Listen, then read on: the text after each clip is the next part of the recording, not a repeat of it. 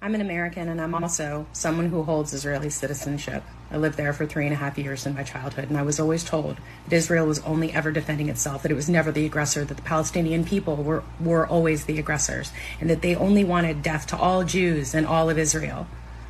Well, the wool has been pulled from my eyes. And it's not just what's happening now, it is what has been happening.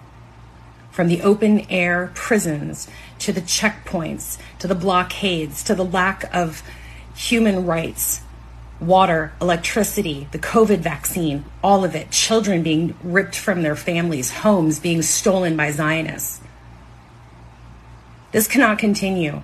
Everyone must stand with Palestine. I stand for a free Palestine. This must end, and it must end now.